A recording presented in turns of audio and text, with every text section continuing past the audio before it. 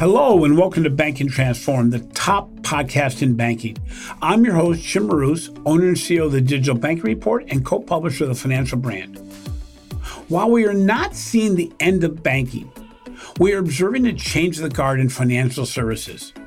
Powered by a deluge of funding, fintech firms are altering the battlefield for customers and relationships.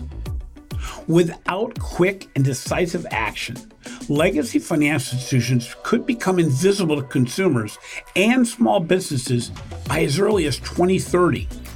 To a degree, this has already occurred in payments. So what's next?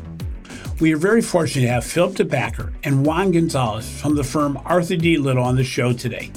They will discuss the challenges facing traditional banking organizations and the actions that must be taken today for long-term survival. Philippe and Juan, in your book, Disruption, The Future of Banking and Financial Services, How to Navigate and Seize the Opportunities, you make a case that the future of banking may not include the names of the banks that we've become so familiar with unless significant changes are made by traditional financial institutions quickly. What makes such a dismal future even possible at a time when virtually every legacy bank is making money? So, Jim, let me start by addressing it. The dismal outlook is really a description of fundamental changes, this set of discontinuities, not that the industry itself is said to be doom and gloom. The challenge will be for different market participants to align their strategy, their model, the capabilities in order to basically address how to pick the right battle for me and how to win within the space. So, Philippe, as you and your team are developing the premise and plan of action going forward for your book, what changed as a result of the pandemic?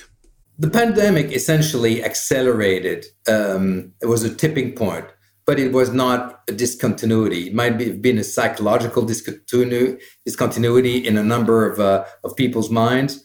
But fundamentally, things have been in the making for a very long time. And we have seen, for instance, the advent of new distribution model, the advent of technology being applied in a competitive manner for now almost a decade. Therefore, this pandemic serves more as a catalyst than a real driver of change. So Juan, what stood out from your perspective as the most important trend that is changing banking as we know it today?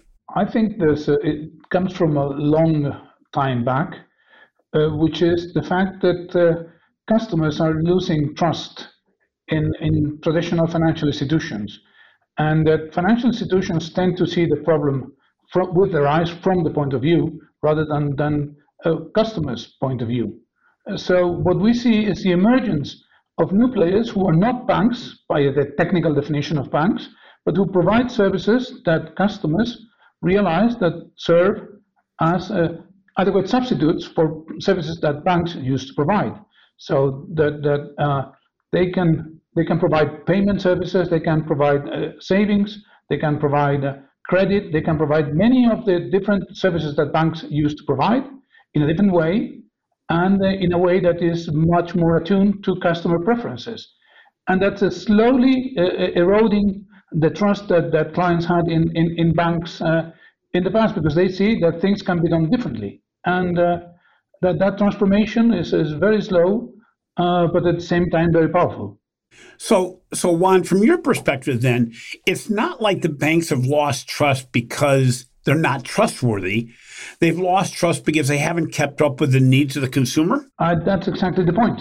To me, banking is essential. Banks are not essential, and many banks have not realized that the function is essential, but the way they provide it is not exactly the one that is needed.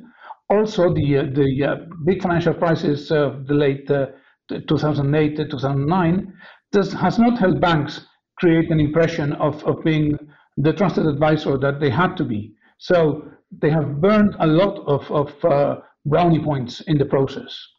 So, Philippe, some of the key imperatives you mentioned in your book is that digital transformation at speed, finding the right leadership, and the role of technology and importance of innovation are all major components of the future.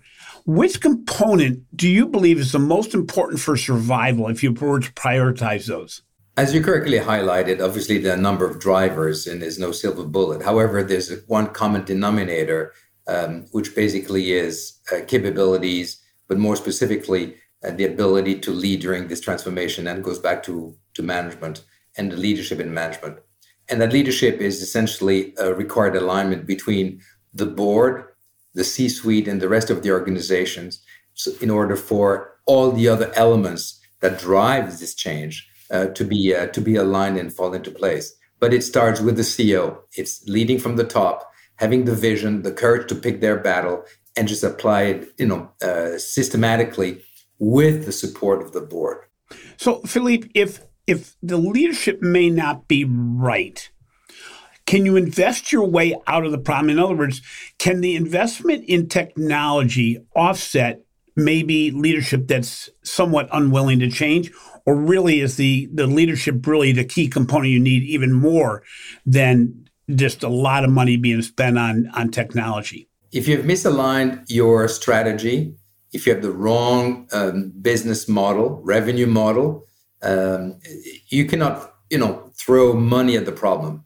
You cannot try to solve some fundamental business and strategic issues through a silver bullet called technology. We've seen the failure of that in previous decades with CRM that failed to deliver on the promise, not because the technology was at fault, but because institutions were incapable of leveraging that technology within their business model. You can also look at new entrants as the disruptors. Many of them have amazing technologies. Most of them will not make it. So technology on its own is not going to be the road to riches. It's definitely required. You cannot play with old technologies in next generation metaverse or whatever world we're going to move into. Data is going to be at the center, but technology on its own is not going to be the road to riches. It's interesting. Technology almost becomes the entry point. That is the what you have to have good technology to support everything else. But all these other elements come into play. I was fortunate enough to be in Shenzhen, China, and visiting WeBank back in January of 2020. And it was interesting. Yes, they had some amazing technology. They run 4 parallel cloud platforms at the same time. But one thing that really stood out was their focus on innovation and how important very quick iterative innovation was. I'm wondering, one, is how important is the ability to not innovate the big thing, the silver bullet, but really being able to innovate on an iterative basis as quickly as possible? That's to me, that's the most important element in a strategy these days. In a world of changing customer requirements, changing customer preferences, a quick entrance coming from anywhere, everywhere to your traditional domains, your ability to adapt becomes the fundamental capability. So it's not that you can set a course and say let's move steadily along this prototype that we have devised, but rather the ability to realize quickly that things are changing and to come back with additional solutions to what customers or competitors propose. You see, it's not only banking; it's the trend that we are seeing in every business that is facilitated by technology. So the value of the new cloud players is not in the cost that they provide, but rather their ability to provide new services. The value that we're finding in e-commerce is the variety and the speed that they adjust to customer needs. It's a general trend, and banking cannot be isolated from that broad trend. Philippe, I'm wondering, is the banking industry then, given all these challenges, is the banking industry being lulled into maybe a false sense of security? Since most banks, as I mentioned earlier, are still very profitable, attrition appears to be low, and the market share of any single fintech is really not that significant. Is there a concern here that it may not just feel broken, so that change by itself is being ignored? It might seem like a contradiction in terms. On one hand, we see fundamental disruptive trends, new entrants, disruptive models, incredible valuation for pure play non-banks in the financial sector. And at the same time, we see indeed high profit within banks because customer base is fairly sticky. And it's a bit like a restaurant. They will die with their last customers. In the meantime, there's a fundamental shift that is happening in the marketplace. There are, however, telltale signs. These very profitable banks are currently trading at a discount. Today, their market cap is less than net tangible book, which means that the market is basically saying you will be worth tomorrow less than you are worth today. So there's a contrast between where the market views the value creation potential of the entity and where short-term accounting reported profits that basically hide the inability for banks to compete successfully and profitably in the years to come. As you just mentioned, the market valuation of traditional banking organizations has been hammered as of late.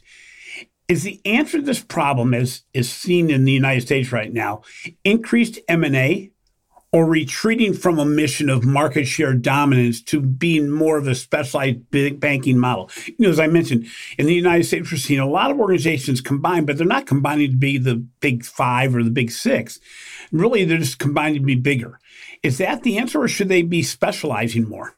Why would you want to buy legacy assets, even at the discount, when the market will discount you more? The fundamental issue is that the universal banking model has run its course. It has run its course because the capital requirements have changed. We've seen those brackets, we've seen the money centers having to pull out of many geographies because the inability to earn their cost of capital based on new regulatory, but also shareholder expectations, and also required a hard look at the different businesses they're in. So we will see not an increased M&A activity to reach scale, but to refocus their portfolio. So the path forward is basically pick your battle, choose the customers, the lines of business, the capabilities, the technology and create alignment rather than increase size for the sake of size. Because honestly, when the market value of financial institutions is greater than market cap, we know what happens. The M&A is more selling, at a premium pieces that you bought at a discount. It's interesting, Juan, because when we look at the whole M&A model, it continues to look at like the financial institutions are just trying to become more efficient. They're not really changing the way they serve customers. They're really saying, can we deliver our products cheaper than we did before? But you're not going to get down to the cost basis of what a digital organization can do. So when you look at this and you look at the dynamic of, let's say, the big tech firms, what do you see as the ultimate impact of firms like Apple, Google, Amazon, and others on the overall financial services landscape, and even more around the idea of efficiency and customer experience? In my view, we need to break apart banks in at least two very different types of businesses. One is transaction processing, which is a scale or efficiency business. So when you are recording transactions, the only way to differentiate is to record them more cheaply than your competitors. Okay, that's one business. Then there's another business, which is credit and risk taking. And risk taking, you do not go with the cheapest risk analyst, but with the best risk analyst. Okay, and risk analysis, is built around better understanding of the person or the institution that is asking for credit. And those are completely different businesses.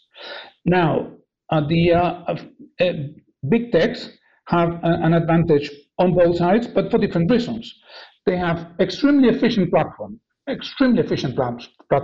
So, and Amazon is able to record a transaction for much less than the cheapest bank is able to record. And they have an advantage on the cost processing. But also they understand the customers so much better than banks. The big techs have been able, Google, Amazon, Facebook, to know their customers in a much deeper way than any bank is able to, because banks only record the financial transactions, but with these other guys, we are telling them our lives, and someone looking at our lives is much more able to find the sweet spots on who needs resources, who is able to repay their resources, under which circumstances and the like. You have to see companies like Stripe, to take an example. They're extremely efficient on payment processing, but at the same time, they're building such a wealth of knowledge on the customers that they will be able to provide credit in a much more efficient way than any of the traditional banks. That's why I think that technology is attacking from two fronts, and it's extremely difficult for a traditional bank to defend itself with this view on we are more efficient, we are bigger, we have the license, and that's not enough. So Philippe, as we mentioned here, the biggest delta between a traditional bank operating model and a fintech firm is probably efficiency, but it's also the ability to know the customer in a segmented way, or in the big tech world in a global way. When you look at the efficiency deficit and the customer awareness or understanding the customer deficit of many of the traditional financial institutions, how did the bank or credit union address this difference? You're quite right to say that traditional banks have lost contact with their own customers. They have actually spent, as you know, decades trying to get customers out of their branches without necessarily having a means of maintaining that customer intimacy. Today, when you're buying a financial product, you go online, check with the community, go and be informed, and your buying decisions is made outside of the distribution network or physical network. They are therefore saddled with a very high transaction cost, whether they write it off, whether they depreciate over time, the transaction remains high. The challenge will be for the fintech, on the other hand, as Juan highlighted, is how do I go from being a category killer, that is having extraordinary capabilities in one particular narrow product, usually globally, and then have the right cross-sale and business revenue model that makes sense, both on the technology capabilities, but also from a customer perspective, without falling into the trap of legacy banks, which is trying to be all things to all people.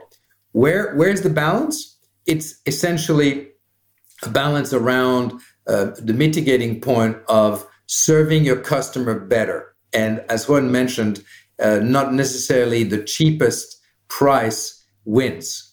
You really have to look at all the dimensions of customer experience. So if the credit union were to fight back, it would have to be first on client intimacy and buying time, the way most legacy banks have done with digital. All they've done is to basically have an app that allows you to check your balance and make payment, but you really don't have a digital interaction or distribution model. And as a result, the cost of acquiring a customer or the cost of serving a customer actually went up instead of dropping. So to answer your question, I think, as always, the starting point has to be the customer. Gain through intimacy, leverage your existing assets, which is your distribution, and try to accelerate the technology transformation to lower your cost. It's walking on the tightrope, but it's possible. The faster you do it, I think for those that have tapped the capital market, will be rewarded by the right valuation. We'd like to thank our sponsor, Microsoft. See how Microsoft can help unlock new opportunities at speed and scale through innovative business processes, delivering differentiated customer experiences across channels, innovating new products and services, and redefining new ways of thinking. Find out more at Microsoft.com/financial services. So Philippe and Juan, the entire concept of digital transformation is still relatively undefined for many organizations, despite the massive amount of discussion on this subject.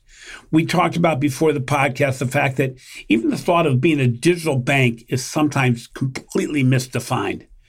To be prepared for the future, where do you both feel organizations need to start? I'll start with you, Philippe. Organization must first start with strategy. It's all about defining the choices, where to pick the battles, and therefore align the rest of the organization. And that sits squarely with the leadership team, be the C-suite and the board. That has to be the starting point. Secondly, you have to live within your means in the existing situation rather than dreaming. Most people have a pretty good idea of what the point of arrival might look like. They have far less idea of how to navigate between where they are and where they need to end. And therefore, testing, being agile, not being afraid to fail, but quickly adapt is one of the models that has worked well. But it starts with strategy. It starts with knowing where you want to fight, how to pick your battles, and what will be the basis of competition. So, Juan, from your perspective, is the ability to compete for a bank or credit union defined by size, or is it something else? In other words, can any organization, any size organization, succeed and be future ready for competing as we go forward? I believe any size of organization may probably compete in the future, provided they choose where to compete. So it's I don't see a full stack kind of organization with all functions, the production, the distribution, the marketing, all the functions run by a single entity. We are seeing that there can be very efficient organizations, very nimble organizations that focus only on customer engagement. And there you don't need to be a huge organization, but rather focus on the segments that you want to cover. You can be a specialist on products. You can be other forms of distribution that become a partner to third parties in different size and shapes. So there are functions that will become, I guess, more and more scale dependent. Anything that goes in back offices. So back offices that provide no differentiation, only cost, that probably goes to a long way down the scale business. But everything that has to do with specialist products, with the segments of customers, there you can be a very small, efficient player, and you don't need to cover everything for everyone. As Philippe mentioned before, it's not that you can be universal bank, a small universal bank, and succeed. That it's an oxymoron. We believe that the universal bank model has run its course, and now we will see the emergence of different types of players with different skills and capabilities to compete, size not being essentially one of them. So, Juan, sticking with you, how important is it for leaders and entire organizations to have a challenger mindset, the ability to act quickly, invest efficiently, and actually embrace the change that's in front of us rather than trying to ignore it? We believe that it's not only the ability to face change, but also to remember where you come from. So we call this ambidexterity. You need to be able to be adaptive, to be able to exploit what change offers, but also you need to be able to leverage the existing assets you have and provide services very efficiently. So it's not that you need to be either or. So not very effective in innovation, which can open some roads, but once the market matures or that specific service that you're providing matures, then you need to be able also to provide that in a very efficient manner. Because banking is an extremely competitive business. Banking, not only the traditional banks, but with the new entrants, it's becoming extremely competitive. So you need to have both abilities inside. This ability to explore innovation and to be very efficient providing services. Don't forget, don't put all your eggs in the innovation adaptability basket. You need also to be extremely efficient. Philippe, when you look globally at organizations in the financial services area, What organizations kind of excite you because you think, guys, they're kind of getting it right, both from a scale and a speed and a customer-focused perspective? What organizations in any country right now are maybe not getting it right, but on the right path to getting it right? Who will be among legacy players first, and we'll think in terms of the new entrants, because I believe that the challenge resides as much with the new model, so-called fintech or digital model, as it resides with legacy banks. One cannot fail to be impressed with a bank like JP Morgan. And the reason why I mention that is that they have really started by first picking their battles. If you look at their revenue model, domestically, they are in some businesses, but they don't necessarily pursue that universal banking model geographically. It's basically a capital market firm internationally, and it's a corporate bank with a bit of retail for balance sheet reasons in North America. Secondly, they have embraced technology in a massive manner to embed capabilities, but also building a lines. I think it's an interesting example because it's the largest bank and they've managed to reach the scale. On the other side of the spectrum, we've seen some banks being challenged. If we look at market cap as an indicator, we see, for instance, a Deutsche Bank is really being challenged, trying to find its roots. Strategically, they went from guardrail to guardrail over the past 10, 15 years, and now they're trying to find their new strategic point of arrival. On the new models, ultimately, what we see is the race for customer acquisition only as a driver of value creation will not necessarily be sufficient. You cannot, in financial services, simply play the Chinese money game by playing the valuation increase to avoid dilution. At one point in time, the increased number of customers has to translate into income and profit. And we've seen some of that faltering happening with the Robin Hoods of the world, etc. But if you get it right, then a Stripe, as Juan mentioned, is executing, so well on their payment, but also now on their treasury products, building on their core capabilities. Again, picking their battles and focusing very well on where to play and how to win. Is there any neobank out there that is a new player in the banking arena that is seeming to get it right? Is there any neobank that's going to be able to be similar to a traditional bank, not from a global standpoint and not even maybe across all product lines, but is there any organization that you see kind of doing it pretty well right now? Forecasting is difficult, especially when you talk about the future. There's a few banks, the neobanks, that seem to be doing it right. Nubank in Latin America, for one, seems to be going the right way. Starling Bank in the UK, smaller one, but seems to be working in the right direction. N26 has moved fast and is retreating a little bit. I think they have solid foundations, but the jury is still out. So those seem to be kind of the full banks, reinvented banks in a way. I will look more into providers of specific services like payments, and there's a lot of change in the payment space now. Stripe seems to be a winner, but we will see the emergence. What happens with the new forms, and what Apple is doing is intriguing. So that may change the paradigm there. Those to me are the kind of companies I like very much. Very small niche players like Oaknorth in the UK, who provide very specific services for SMEs. Those kind of things. That's why when you ask me, is scale the only way to play? I think no. There's ways to play without being a full-scale, fully fledged bank, and then being able to provide good returns to your shareholders, right, and good services, right, to your customers, which I think is essential to reach that level of valuation that we're talking about. It's interesting. We talk also about open banking quite a bit. Are there any organizations that you see right now?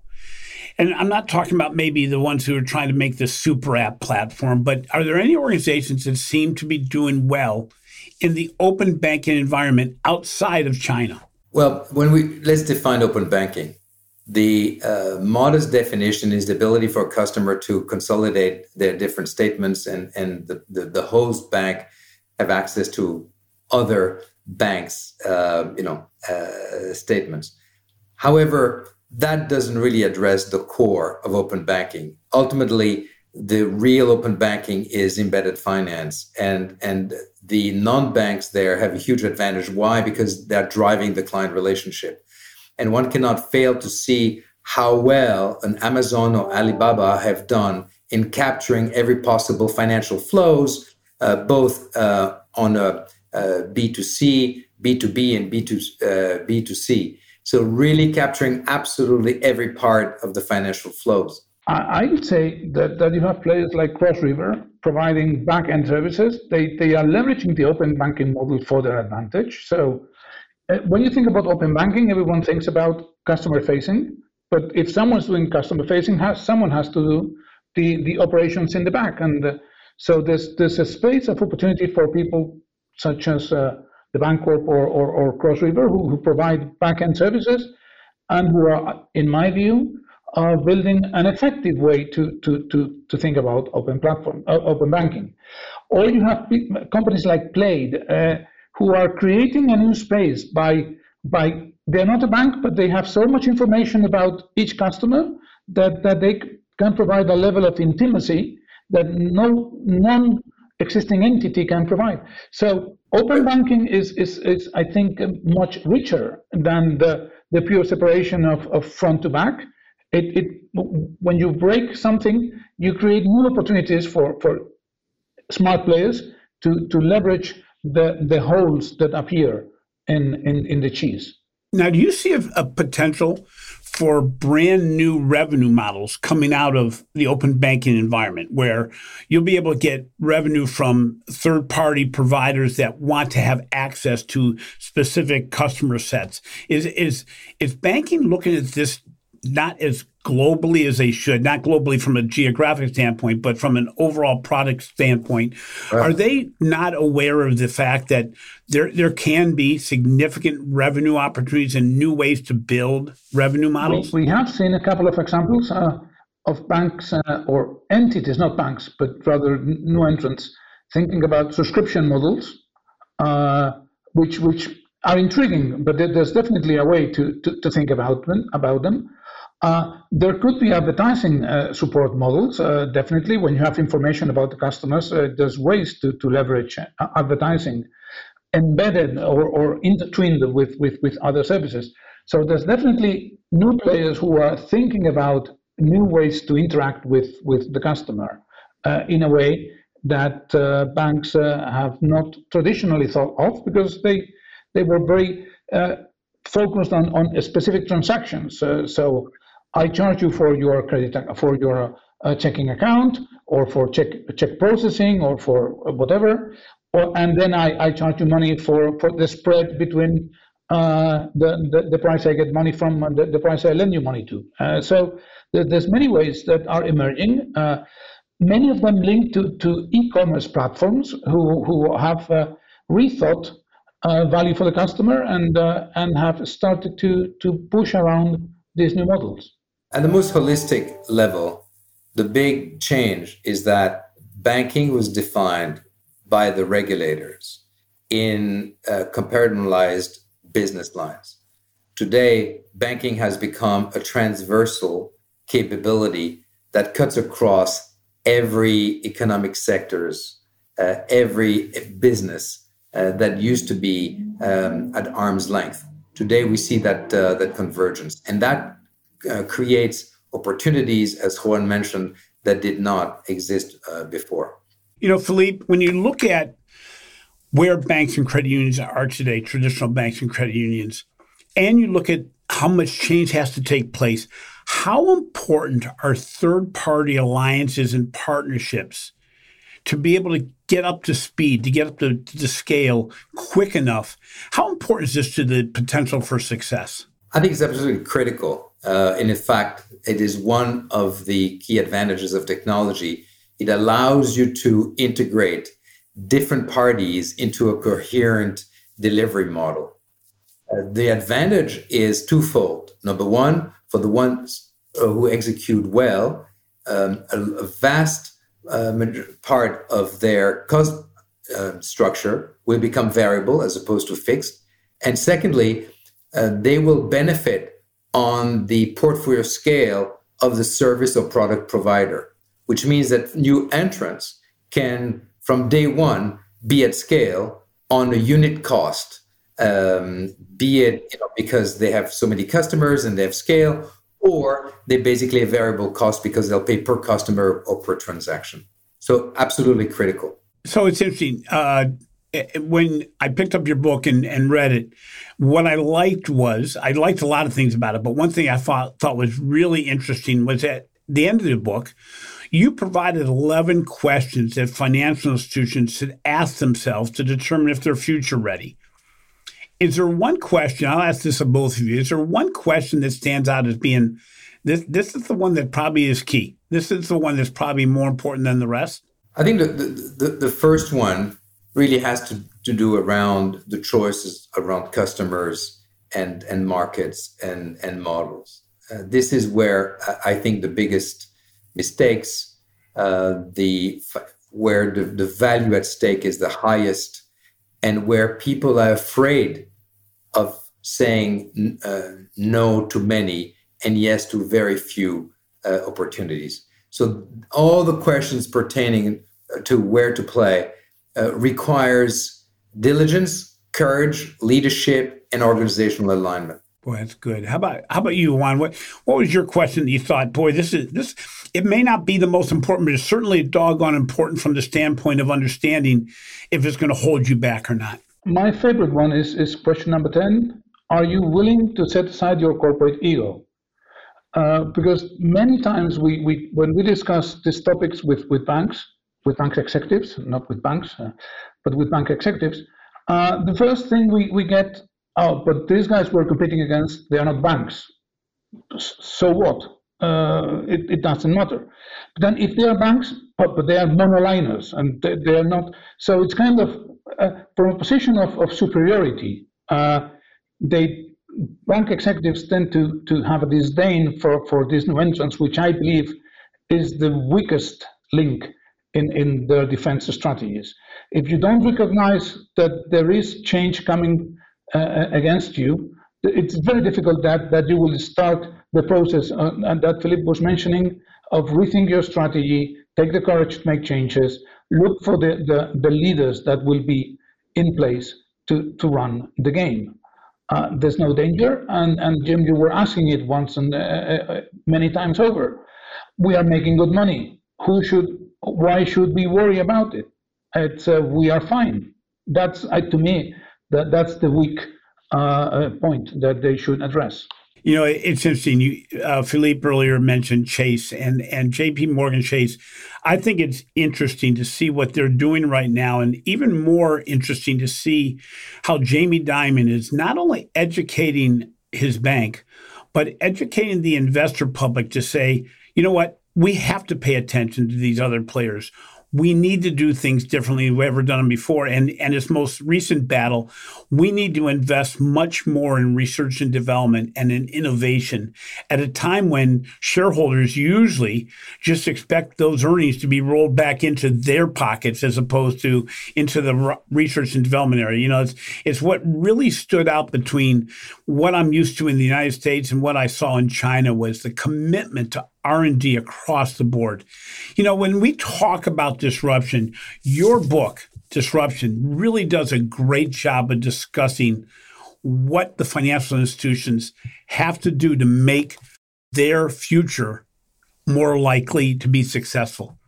How do my listeners get a hold of your book, Philippe? It's available online, and it has been well received by the major critics. So I encourage people to read. I think it's a great read. We're simply trying to help readers pause and think for themselves.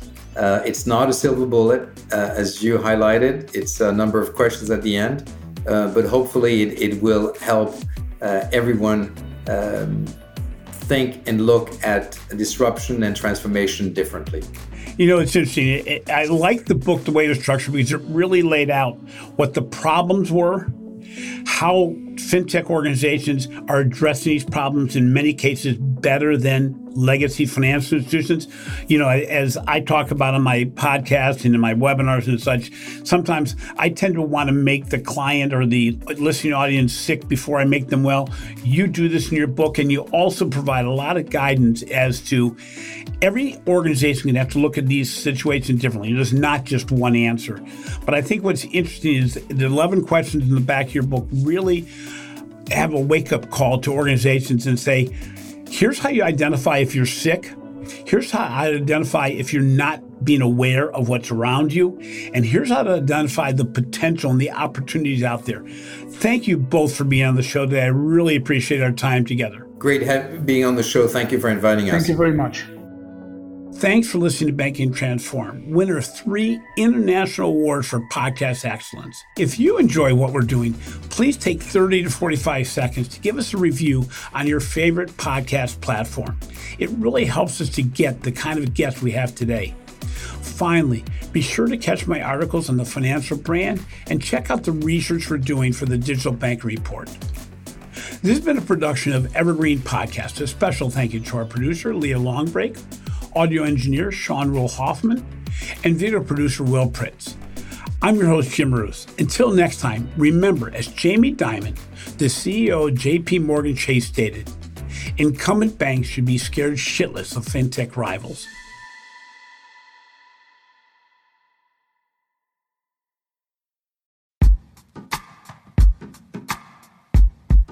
The Jim Stroud Podcast explores the discoveries and trends forming the future of our lives.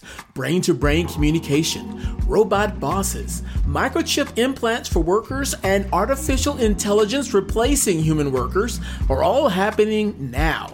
If you want to know what's happening next, subscribe now to the Jim Stroud Podcast.